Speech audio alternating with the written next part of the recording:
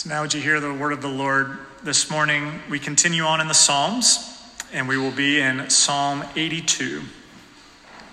I invite you to follow along as you hear the word of the Lord. Psalm 82.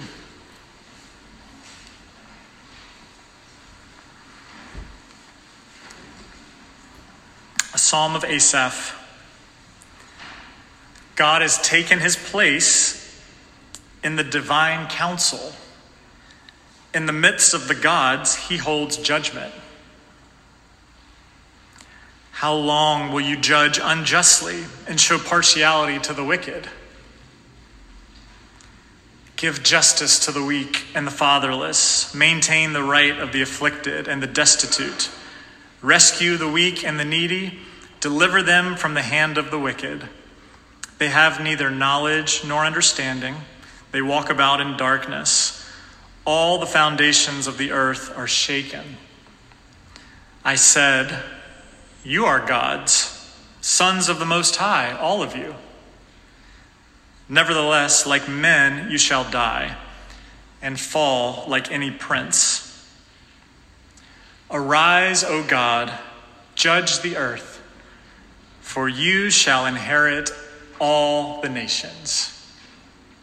Amen. This is the word of the Lord. Let's pray before we go into this text. Heavenly Father, we trust in your word. It is our authority. It is our guide. And we pray that you would teach us this morning through the power of the Holy Spirit who lives in this text and has breathed life into it for our good. So would you teach us graciously this morning through it? It's in Christ's name we pray. Amen. All right. Here's my opening comment on this psalm. I wrote this out, word for word. In my 34 years of life, and 20 plus years of being a Christian, and 10 plus years of being in church leadership, I've never heard a sermon or even much teaching on what we're about to look into today from Psalm 82. That's my opening comment. Psalm 82 is a puzzle. This is a tough text. This is a tricky text. I saw some of the looks on your faces as I was reading it. That's the look I had on my face as I was reading it this week. And yet, while I am in no means an expert on this, I have learned a lot from this text this week in preparation for this sermon, and I really do trust that the Holy Spirit has something to teach each of us this morning in it. And I think even by just attempting to learn something about a tough psalm, I think we're communicating something as a church that is really important to understand about what Christianity is, which is that every part of the Bible is useful for teaching, correction, rebuke, and training in righteousness. All of it is God-breathed, including Psalm 82. No part of the Bible is off limits. And though there are some hard, mysterious things that we have to learn in the Bible, and even if our understanding is a bit foggy on a text like this in advance, there's something beautiful about this text. And I think there's a humility that we can display even by choosing to go into a text that at first seems different. Or it's almost like, how is this in the Bible? At my first glance, I'm not sure I understand how this connects with other parts of the scripture. So there's a humility here in understanding the authority of the scripture, that we can learn something from it. So St. Augustine, back in the early centuries of the church, said, I think I've said this before, the top 3 virtues of a Christian are humility, humility, and humility. And so we're going to exercise that this morning by coming under the authority of God's word together. So the topic today, as you see right from the beginning of Psalm 82, is the divine council. God has taken his place among the divine council. There are a couple of interpretations as to what this means, and we'll get into that in just a moment. But before I get into that any further, I would like to recommend a resource to you, because my 30 minutes here will only get you so far down the road. The resource I'm going to recommend for you is actually a YouTube video series. And it's put together by an organization called the Bible Project. And they have a series of 7 videos that are entitled Spiritual Beings. And in these 7 videos, they discuss, in part, the divine counsel, but also some of the other things that are necessary to understand what the Bible talks about when it talks about this divine counsel, which we'll get into in just a moment. But those videos are really good. They're 5 to 10 minutes. There's 7 of them. So you can in about a half hour, you can walk away with a lot more understanding of what the scriptures are teaching about this divine counsel. Because I do think it takes us into a new place that maybe many of us haven't been taught before. Like I said, my 34 years of life have not given me great teaching on this subject. So I kind of had to catch up a little bit this week in advance of this. But as I caught up, the scriptures became plentiful to where there's just a lot of scriptures we're going to look at today that help teach us about this. But here's an opening illustration for us just to kind of get us going the right direction.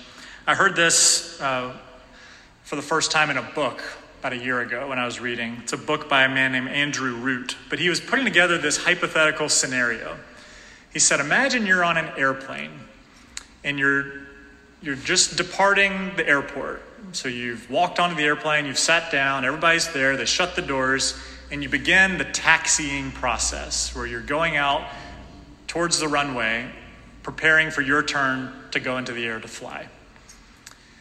And so at this point, everything seems normal, everything seems fine, great.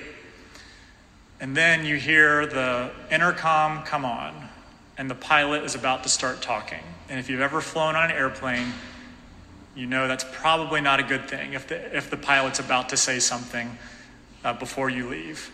And so your mind goes to, is there a mechanical problem and we're going to need to turn around? Is there bad weather ahead and we're going to be delayed? Did someone just have a heart attack in first class and now we need to turn around and get the medical attention? All these worst case scenarios are coming through your mind. What is the pilot about to say? Inconvenience. And imagine this is what you heard from the pilot. Hello, everybody. I apologize for this inconvenience, but the co-pilot and I were just discussing that he and I both have a funny feeling about the spiritual things that are in the air between us and our final destination. So in light of the spiritual beings that are in the air, we have decided that it is unsafe for us to fly today, and so we're canceling your flight. Can you imagine if that's what you heard? They're canceling the flight because of worry about the spirits in the air between us and wherever you're flying. Has anybody ever heard that on an airplane? I've never heard that. That's not something you hear in our modern, rationalistic, contemporary world. Acknowledgement of spiritual things happening in the air, it's just not something that rational people think about or talk about. And yet, as we go back 3,000 years to the Bible's times, it is something that they talked more and more about. And so as we go into this text this morning, that's the world we're entering into, is a world where spiritual beings were more acknowledged than they are today in our post-Enlightenment world.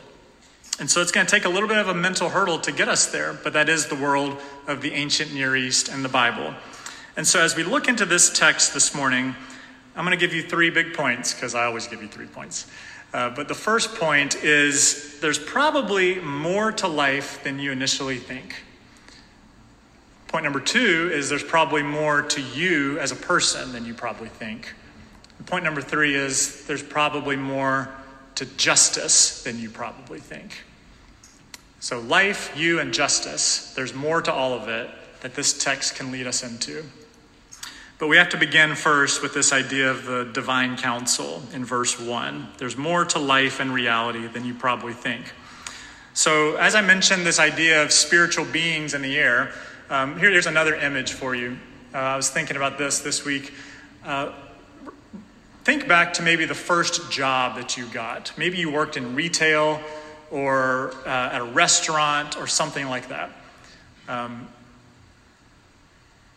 Before taking a job, if you go into like a shoe shop to shop for shoes, you experience the shop itself. Okay, here's the shoes, here's the men's shoes, here's the women's shoes, here's the cashier's desk. That is my experience of the shoe shop. But imagine you take a job at the shoe shop. You get then opened up into a new door at the very back of the store that takes you into a whole new part of the business that you probably knew was there but never really acknowledged because you didn't work there or have any experience there. And then through that back door is where the rest of the business takes place. That's where employees stack their coats when they come in the morning. That's where they take their lunch break. That's where some of the office business is kept. That's where the deliveries come in. It's a whole new door, a whole new world behind the reality that everybody else sees. And that's a little bit what we're going to be trying to discover today, is that world behind the world that we usually understand and see. Kind of the back door that we're looking at. And so to put it bluntly, there is a spirit world at work in our world too that many of us probably are aware that exists but don't ever really fully acknowledge. Even in a city like Salem, where it's probably more acknowledged than most places. Still, most of us on a daily basis don't really operate as if there's a spiritual world at work as well. And so there's this idea of spiritual beings that are real, that the Bible acknowledges. Things like angels and demons and Satan and the like. And in the Bible, the Hebrew word that are used to describe these spiritual beings as a category is the Hebrew word Elohim, which some of you maybe have heard that word before, and a lot of times it's translated God, as in the one God. But actually, one of the things I discovered this week is that the Hebrew text uses that word to describe it as a category for other gods as well, the Elohim, the spiritual beings. And so if you're reading it in Hebrew, you see Elohim, it could be the one true God, or it could be this idea of the spiritual beings. And sometimes in English, that's translated gods with a lowercase g, which probably takes us by surprise at first because we're not used to acknowledging gods. And so what are we thinking about with gods, and what is the Hebrew text thinking about with gods? It should be said here quickly that the Bible does pretty quickly distinguish Israel's God from among the other gods. So Israel has their own special name for their God, Yahweh. Or if you see it in your text, it's capital L-O-R-D, the Lord. That's the Hebrew word for Yahweh. Israel's special understanding of the one true God among all the other spiritual beings that are at work in the world. And so throughout the Bible, and the Old Testament particularly, there's times where they distinguish, the Lord is the God of gods, or the Lord of lords. He is the king over all things. So he's not one of many, he is the one above all. There is only one true God, and he is Yahweh, the God of gods. So Deuteronomy 10, Psalm 136, Daniel 2, just a couple of places where the one true God is distinguished. And yet, nonetheless, the point is, again, that there's a spiritual world that is unseen, that is at work in the world you and I live in as well, where a true battle is being waged. And that's why I say there's more to life than probably what you think or acknowledge on a daily basis. Paul in the New Testament acknowledges this in a number of different ways as well.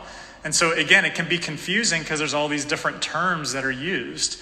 And so Paul, for instance, uses at least a couple of different phrases, and depending on your translations, it could be different. But he'll say things like the elemental spirits of the world in Colossians 2 or Galatians 4. Or he talks about the powers and principalities at work in this present world. Places like Romans 8 and Ephesians 6.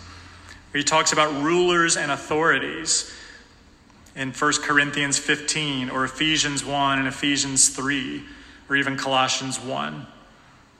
All these are describing the same kind of reality, this idea of a spiritual world that is at work beyond what we can see. Beyond just the rationalistic, enlightened view that we have in the modern world. And then there's Satan himself, which is actually a title of a person who is at work. Satan just means the accuser. It's a title more so than a name. And he's called the accuser in some places, and in Ephesians, he's called the prince of the power of the air, or in 2 Corinthians, he's called the God of this world. So you can see how this can get pretty confusing pretty quickly, because there's all these different titles, all these different ideas of what is happening, and you can't see any of it. And yet, I think as we live out our lives, I think we feel it. All of us have felt that seems to be more going on in our life than what we just see in front of us. Why does life feel like it goes so uphill sometimes? Why do I feel tricked into things that I know are not right, but I'm kind of being led into? This is part of the spiritual climate that we live in. And so all that brings us to this idea of the divine counsel. What is it? And surprisingly, it actually is brought up a number of times in the Old Testament. You may be thinking, I was talking to Marcos, for instance, this morning, you said you watched The Avengers last night. And so I had this idea, you may be thinking of the divine council as like, oh, it's all these gods brought together at like a heavenly courtroom, and they're sitting together around a board table. That is not what the divine council is. It's not like the Buddha and Jesus and the Hindu gods and Muhammad are all sitting together and figuring out the world. That is not what the divine council is. And that's not, when we see the word gods, that's not what's happening. Theologically speaking, the Bible talks about one true God. And so no part of this text is to lead us down the rabbit trail of polytheism or many gods. The Bible is so clear that there's one God, and yet here we learn about a divine council. So what are the ideas here? You do see this divine council in places like 1 Kings 22, where it says this host of heaven is how it's described there, comes together, and they're trying to figure out how to take down the evil king of Israel, Ahab. And so they consult together to figure out how this is going to be dealt with. They're called the host of heaven there. Or particularly maybe the place where you would hear about it the most is in the book of Job. Job chapter 1. It talks about the sons of God coming together who present themselves before the Lord, and Satan also came among them. And that's when they ask if they can have Job and tempt him and try him. Psalm 89 talks about the council of the holy ones, or Psalm 29 talks about the heavenly beings. So those are some of the examples of where the Old Testament brings them up. But maybe the deeper question you're wondering, because I was wondering this week, is why is there a divine council at all? If God is the one true God, why is he counseling with other divine things at all? Isn't he just sovereignly and graciously and lovingly in control? Because I was getting a little anxious at certain points of this week, like, I don't really want these other people involved in the daily activities of the world. I want God involved. So why is the divine council even a part of things? Can't he just control things by himself? Well, of course he can. Of course he can control things by himself. But the Bible does show us a God who chose, from the beginning of time, to share his authority among this heavenly host, and to give authority in a beautiful delegating way through created beings. Again, not through co-equal gods, not through competitors, but through created beings, ones that he created. So things like angels, heavenly hosts, divine figures were given a place with him to rule the world. But as you know, if you kind of take a deeper dive into some of the tougher theology of the Bible, you'll know that the origin of Satan or of demons or the evil one is a rebellious angel, a rebellious heavenly being who was part of this divine staff team of God. That's, the videos I told you earlier, they kind of described it as the heavenly beings being like the divine staff team of God, who God would kind of come together with and then deploy in authoritative ways on the earth. Satan was a fallen example of someone who took that small bit of authority he was given and rebelled because he wanted to be God himself. And so God threw him out of the heavenly host and condemned him. And now Satan is the deceiver. And so that is he is the fallen figure who wanted to be God himself, who then other demons followed and other heavenly beings who have been leading a grand rebellion and delusion in our world ever since. And that's why the story of the Old Testament is so sticky with delusion and deceit and rebellion. So with this rebellion then comes the delusion of false gods, idols. And throughout the Bible, again, so 1 Corinthians 8 is one example where it says there's no God but one. For although there may be many so-called gods in heaven or on earth, yet for us there is one God, the Father, from whom all things and for whom all things exist. So these false gods, these idols come as part of this grand delusion, but then also many false hopes. Things like the lure of money, the lure of sex, the lure of power. All these things come from this grand deception of this divine council that has rebelled against God and is now ushering a counterattack against the God of the universe. And there's a competition from the deceiver of the world, Satan and his rebellious team. And so all that is to say, that's one way to think about this divine council, is these heavenly beings who were given a gracious purpose to be delegates of God's kingdom, ambassadors of his, to do beautiful things, and yet there was a rebellion. That's one interpretation. There's actually another interpretation, and that's where you and I come in. So look at verse 6 of chapter 82, for instance. Chapter 6, we're going to come back to verses 2 and 5 in a moment, but verse 6 says, this is God speaking when he says, I, God, said, you are gods. He's talking to the divine council here. You are gods, sons of the Most High, all of you. All of you. Nevertheless, like men, you shall die and fall like any prince. So point number 2 here is not only is there more to life, there's this spiritual world that's been going on from the beginning of history, that's been at work, but there's more to you and me than we first think as humans. Jesus, this was stunning to me. Jesus himself quoted Psalm 82, this particular psalm, this difficult, tricky psalm, in John chapter 10. And the context, I'll just explain it instead of reading it to you. You can read it. It's in John 10, verses 24 to 39, if you want to look that later. But I'll explain the story to you. Jesus is talking with the Pharisees. And the Pharisees say, Jesus, can you just tell us plainly who you are? If you are God, can you just tell us plainly? And so Jesus begins to explain, and he says, God is my Father.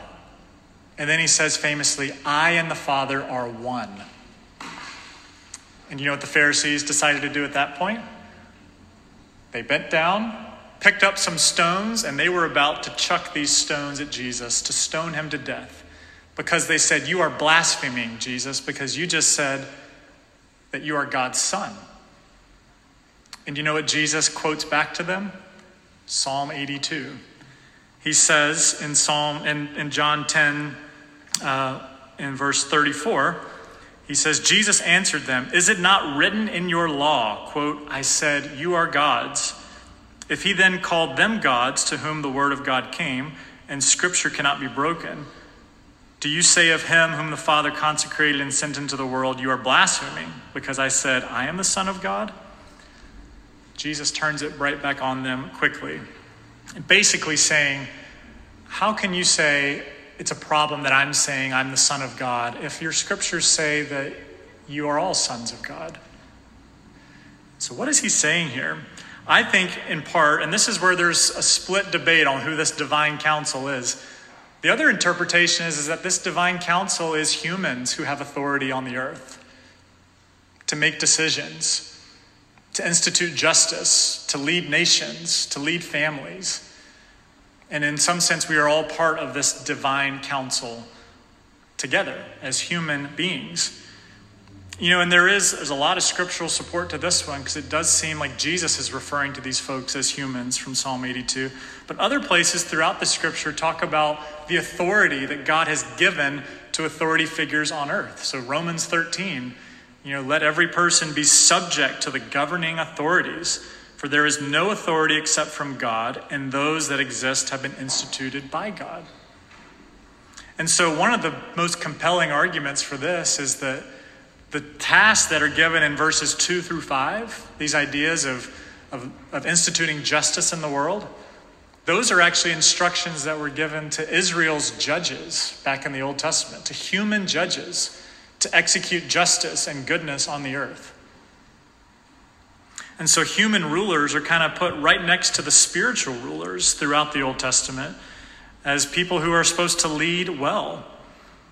And so just to take a step back for a moment for you and I, like how does this apply for us? I think in one sense what this does for us is it shows the deep value that God has on human beings to have authority in his creation. I mean, think about the beginning of human beings. Genesis 1 and 2, God creates humans and he says we are very good. We are the highest of his creation. And he gives us authority to be fruitful and multiply and to have dominion over all things that he has created. And so humans have been given an authority as co-laborers, co-partners with God and his creation to exercise justice and goodness on God's earth, in his universe. And so again, there's all kinds of scriptures that come out when you begin to see the value that God places on humans. Psalm 8 is one of them. When I look at your heavens, the work of your fingers, the moon and the stars which you've set into place, what is man that you are mindful of him, and the son of man that you care for him? You've made him a little lower than the heavenly beings and crowned him with glory and honor, and you've given him dominion over the works of your hands. You've put all things under his feet, all the sheep, ox, beasts of the field, birds, fish of the sea, whatever passes along. And 1 Corinthians even goes as far as to say that, Paul says that humans are actually given the ability to judge angels themselves. That's the high calling that humans have as authority figures on earth. So that's why I say there's more to you than you think. Do you hear how much value for authority that God has given his creation, humans, you, to be part of his counsel in one interpretation? And even in 2 Peter, it talks about how humans are even able to partake in the divine nature of God. In some sense, we can grow into a deep understanding of the divine and even, in some sense, take on that fullness of his image himself. And now you can see where this could go dangerous quickly because they use the word gods here. Verse 6, I said, you are gods. So you could ask the question fairly from this text, and some religions have. Mormonism, for one, uses this text explicitly to argue that you are a god. So am I a god? Are you a god? Can we be God himself? Is that what this text is teaching? We have a God-like authority on this earth that God has graciously given to us as part of being made in his image over this world because of our specialness that God has made us. But it is to be used so wisely. And that's where we discover pretty quick that we are not God. Because all of us have examples, both in our own personal experience and certainly with those who have led us, that we are not gods. We have the innate ability to grow into God's likeness more and more, but we cannot be gods ourselves.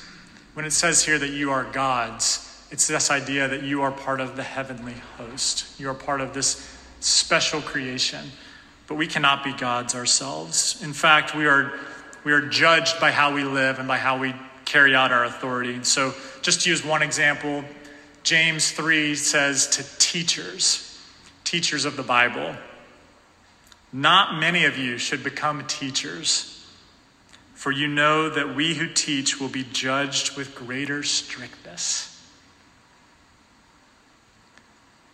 Authority is a gift of God to be used with extreme wisdom under his care.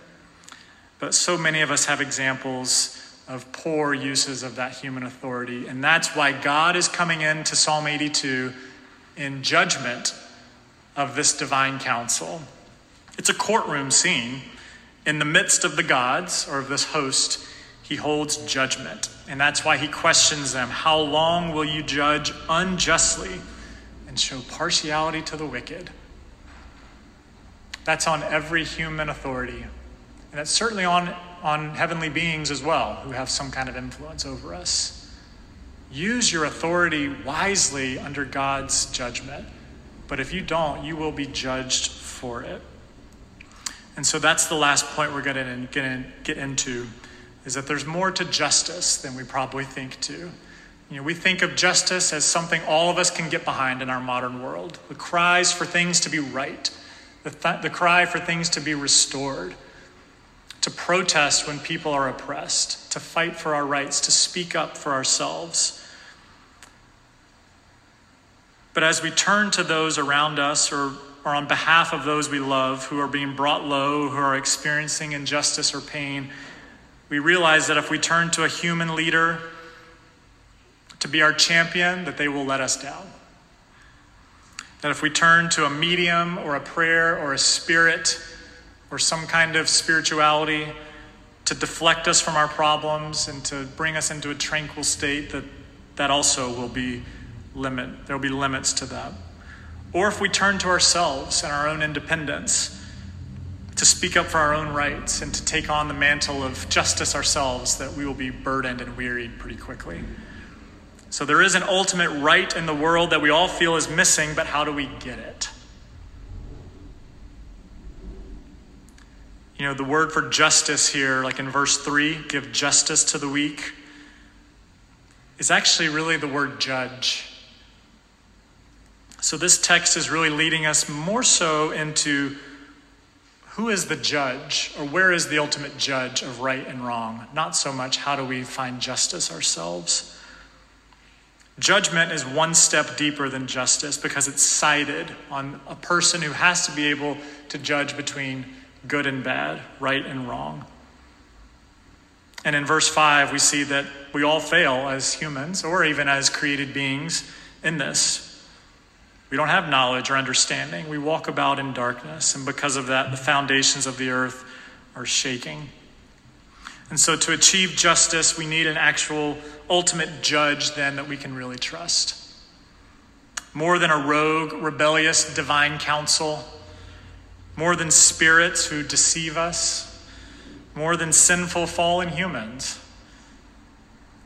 Though we all have a capability and calling to lead with justice, we can't live up to that calling, and they haven't either. And that's why the Bible's answer to this quandary is the one who quoted Psalm 82 and John 10. When he was accused of blasphemy, he's the one who pointed to this psalm to say, we're all looking for the judge. We're all looking for the one who will make things right, who's able to carry that on his shoulders. And that's where the Bible just beautifully unlocks for us one who is able to take on that. One whom it said over and over and over in the New Testament, all authority has been given to him, and all things are subject to him. Jesus Christ, the Son of God, the perfect man, the perfect human who was God himself.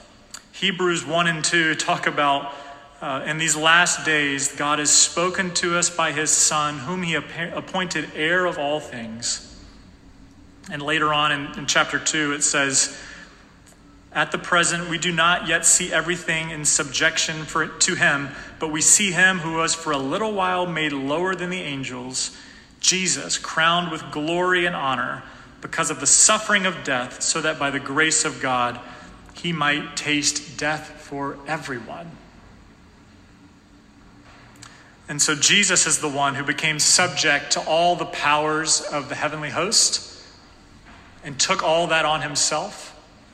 He's the one who took all the authority that you and I were supposed to live with as the second Adam and lived it perfectly.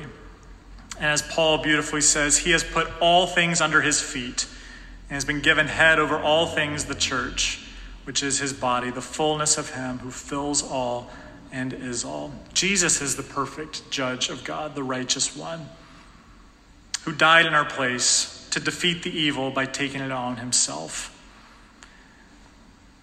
And so what do we do with this? If that's the answer, how do we live? How do we walk out of here? And that's what I've been wrestling with all week. What does it mean to live in a spiritual world and to look to Jesus as the one who is the ultimate authority? I really think the only answer for this is Ephesians 6, which is, I'll just read a part of it for you. Paul says, realizing we do not wrestle against flesh and blood, but against the rulers, the authorities, the cosmic powers over this present darkness and the spiritual forces of evil in the heavenly places. That's our battle that we deal with secretly, mysteriously. So first, acknowledging that, but then what do we do with it? Secondly, Paul says, the very next verse, therefore, take up the whole armor of God, that you may be able to withstand in the evil day, and having done all, to stand firm. Ephesians 6 is our guide to the battle that many of us don't even know we have to fight. Helping us to remember that the authority of the one who has had all things in subjection to him, Jesus, has won the battle for us. But this delusion of the spiritual world that we live in is constantly waging against us. So put on the full armor of God, the scriptures, the belt of truth, the breastplate of righteousness, all the things that Ephesians 6 leads us into. And trusting that, as the prophet Jeremiah says, quote, the gods who did not make the heavens and the earth shall perish from the earth and from under the heavens. That because Jesus died on the cross and rose on the third day, those powers have no ultimate say over you.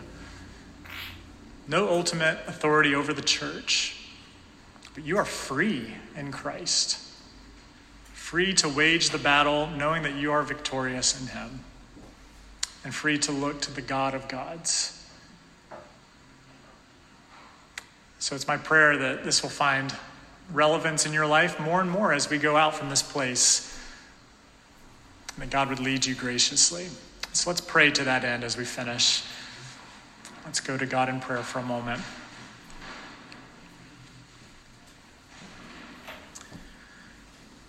God, we begin our closing prayer by praying verse 8. Stand up, O God, and judge the earth, for you shall inherit all the nations. We see that verse as fulfilled in the person of Jesus, that he has stood up on our behalf. He stands in the middle. He's delivering justice. He's rescuing the weak. He's delivering us from the hand of the wicked. And he's ushering us into heaven. It's his authority that we live under. So I pray that for each person here, that they would know the covering they have in the person of Jesus. And that they are part of the inheritance of God by trusting and having faith in him. So God, we trust in you for justice. Judge the earth. Show the goodness of your name in all the earth.